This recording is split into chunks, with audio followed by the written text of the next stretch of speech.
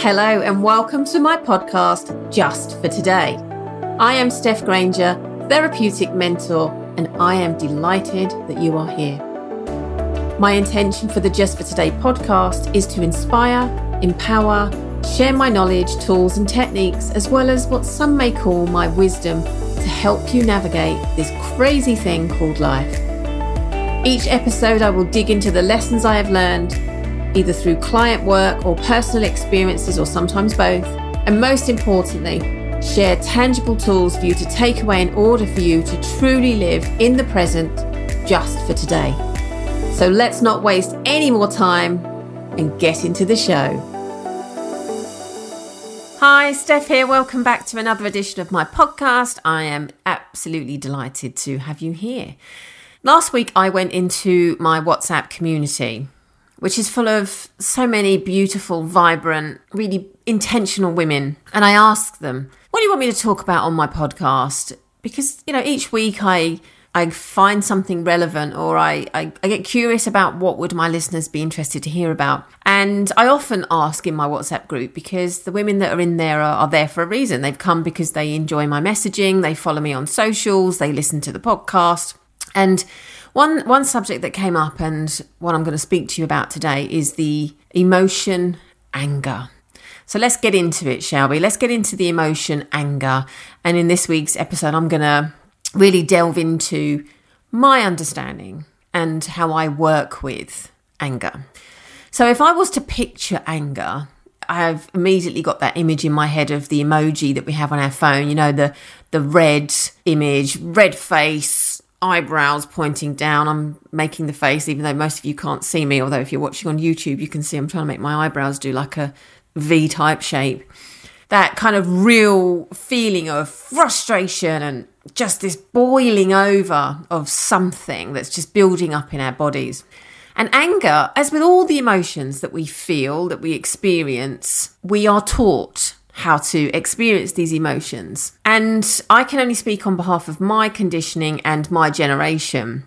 And I know that the current generations that are going through the early years of school and everything are definitely being taught more about emotional awareness, emotional intelligence, and all of those lovely things. But I can only speak as a child that was born in the 70s, of my awareness of emotions and regulation and understanding and why they feel the way they do. But anger wasn't something that was ever expressed in a healthy way, which might sound crazy to you, right? It might sound crazy that anger and healthy are used in the same sentence, but I believe that every emotion is relevant.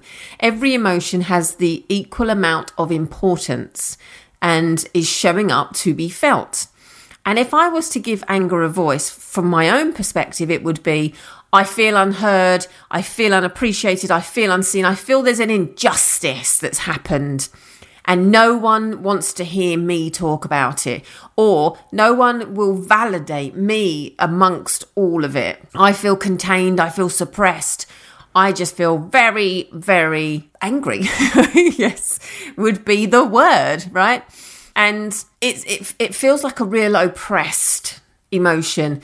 And if we don't have any guidance, or we've never been really shown how to move through emotions, it can feel like it's contained within your body and it has nowhere to go. How do we exercise it? How do we allow it to leave our body? How do we work with anger?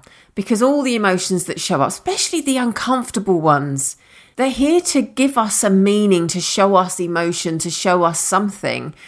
And learning how to work with them rather than trying to shut them down is so important. It's imperative as far as I'm concerned, because it's not going away, is it? We can't just put a lid on it and just forget it ever existed. I've just been reminded of, me and my husband went to see Book of Mormon last week in London. And there's this a part of it where they say, they just switch the emotions off. I'm feeling angry, I'm feeling frustrated, I'm feeling all these uncomfortable emotions. Switch, it's gone. And that seems to be some of the ways in which we're taught. Turn that off, ignore that emotion. It's got no need. You've got no need to be angry. There's no reason to be angry. Let it go, push it away. Release it. Okay, so how do we do that? Emotions are here to be felt. They are here to be experienced. All emotions are here for a reason. And And when we ignore them, we supersize them. When we suppress them, they get stronger because they need to be released. They need to be worked with. They need to be given an outlet. And the irony is that anger for me it comes when I feel, like I said before, not heard, not seen, not validated, not respected, just not being treated in a fair way. That's when anger shows up. So to ignore it is doing the complete antithesis of what we need to do. I hope that makes sense. I know what I'm trying to say. It's the complete opposite action of what we should do when we're experiencing anger. Now, when we work with anger and we work with emotions in a controlled way, it's not an outburst. It is why am I feeling this way? I want to find an outlet for anger, as opposed to aggression that comes with, I guess, somebody that's not wanting to intentionally work with that emotion. People that have bursts of anger and then as if nothing's happened. That's a very uncontrollable way of working with an emotion. What I'm talking about here is working with the emotion and almost getting in the boat with it and going, right, okay, where are we going? Or just cuddling up next to it and going, okay, let's work through, why are you feeling so angry right now? One of the things that I find the most beneficial to do when I'm feeling angry is I sit and I write about that anger. I would get a sheet of paper and a pen and I would put at the top of it what I'm angry about. So let's just say, I'm trying to think of an example without implicating anybody in my life. Let me tell you about an experience I had a few years ago. I had a relationship, a friendship come to an end. It had been a little bit tricky for a couple of years. I felt unheard, they felt unheard, and we were getting nowhere, absolutely nowhere. We were just butting heads consistently. And actually what I realised is that this friendship had come to the end of its season. They say people come into your life for a season, a reason, or a lifetime. And I recognised that our season had come to an end. We were never going to find a way forwards because I guess neither party could adapt their map of the world to each other's. And I felt unheard. I'm sure they felt unheard. Well, I know they did. And my words wouldn't have been heard in the way I needed them to be heard. And their words wouldn't have been heard in the way that they needed to be heard. It was just one of those situations where no one is coming out of this as a winner. It was very, very sad. It was a real loss to my life, but it was also something that I recognised needed to happen. But I was still left with lots of anger. I was still really frustrated that this person didn't validate my feelings in any of this. All they cared about was how they felt in all of this. And I'd done my best to validate their feelings, obviously not good enough in their opinion. But I had all this anger that was left, this residual anger that had nowhere to go because it would never land in the way I wanted it to. And often other people can't hear what we need them to hear because their map of the world looks very different to ours. They have a different objective when listening as well. And again, if we're not taught as we're growing up that other people's opinions are just as valid as our own, it can be really tricky when we're communicating. So I was left with residual anger, this frustration that I needed to have an outlet for. And I'll be completely honest, the header at the top of the sheet of the paper that I wrote on said, "I think you're a shit friend because." That's how it started. Now, you can do this if you actually do still want to engage in a relationship with somebody, but you have this residual anger that you just need to get out of your system, because unconsciously writing allows you to just say and speak without a filter to a sheet of paper that there's no judgment, there's no one, that sheet of paper isn't going to rationalise it, isn't going to say, oh, but hang on a minute, this happened and that happened. That sheet of paper is just there to receive your words and absorb your words and give you that space in order to just vomit everywhere, verbally, I mean. So I spent 15 minutes of unconscious writing, "I think you're a shit friend because," and I listed all of the reasons and all of the frustrations and all of the sadness and all of those emotions that had come as a result of this ending that I had come to. And by verbally vomiting onto this sheet of paper, my body felt like it had somewhere to go with it. It felt like I had released it from my mind and my body, because when it's stuck in our head, our body is impacted. It always is. It felt like I had released it from my body. I then destroyed that sheet of paper, and for me, I ripped it up into tiny, tiny pieces and threw it away. You could destroy it in the way of burning it if you really wanted to. And I've burned things in the past. This time I wanted to just write it on and tear it up, because that felt relevant and that felt the right course of action. Because it wasn't like I was saying goodbye forever. When I burn things on sheets of paper, it's usually things I'm ready to let go of when I'm doing moon ceremonies, new moon, old moon ceremonies. And it's like I'm ready to let go of this limiting belief, and I write that down and I burn that. I didn't want to let go of this person. I wanted to let go of this anger. I was ready to move on from this person, but it wasn't like I wanted them to never be there anymore. It was just, I'm ready for the next phase. And I might not now see you for 5 years, 15 years, 20 years, or might be 2 months. It doesn't matter. I've let go of the anger. We will no longer ever be in a relationship like we were, but it wasn't like I needed that line drawn. It was, I needed my emotions to have an outlet. I needed a safe space to let that anger from my body and to release that. And my goodness, did it help.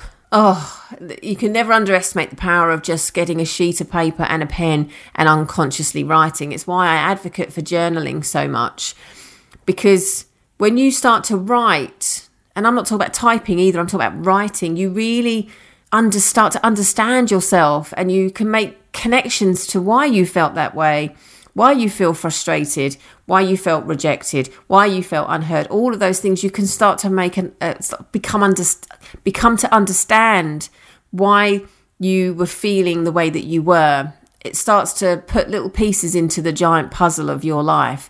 It really is such a powerful way to move through emotions. Because often, like I said, that you can say all these things to that person, but they will never be heard in the way you need them to be heard.